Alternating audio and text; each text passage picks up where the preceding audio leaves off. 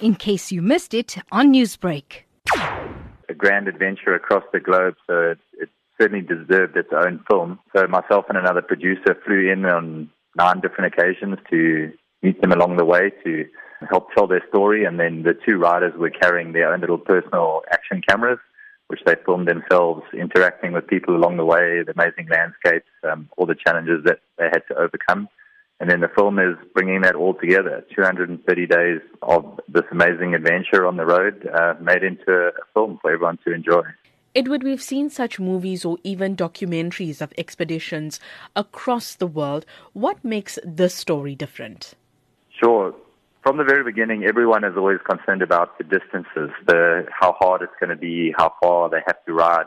But in reality, the bicycle and the journey and the distance have nothing to do with the adventure. It's all about where they go, what they see, and the people they meet. And especially in these times when, the world is very much restricted and closed off from each other, to have an opportunity to see these 2 open-hearted guys riding across 27 countries in one go and meeting amazing people from all walks of life.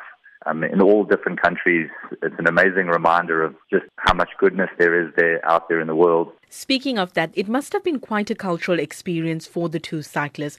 What were their takes on the various countries that they visited? Those people that travel regularly, I think, understand that the world is a very different place from what you see on the news. And headlines sell and polarizing opinions sell, and sure, there are some important political situations that are going on, but a lot of the time that's very different from what's happening on the ground. Most people just want to get on with their lives. Most people in the world are happy and friendly, amazing people, and especially when you go out into rural areas where it's just community living, people support each other, and when you go there on a bicycle, especially when you put yourself out in a vulnerable space, you have got no motor car window to divide you from the people. You're just there in their space. People are very welcoming.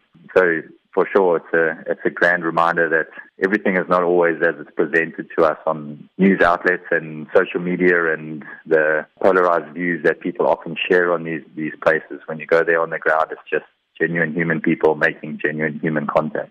Newsbreak, Lotus FM, powered by SABC News.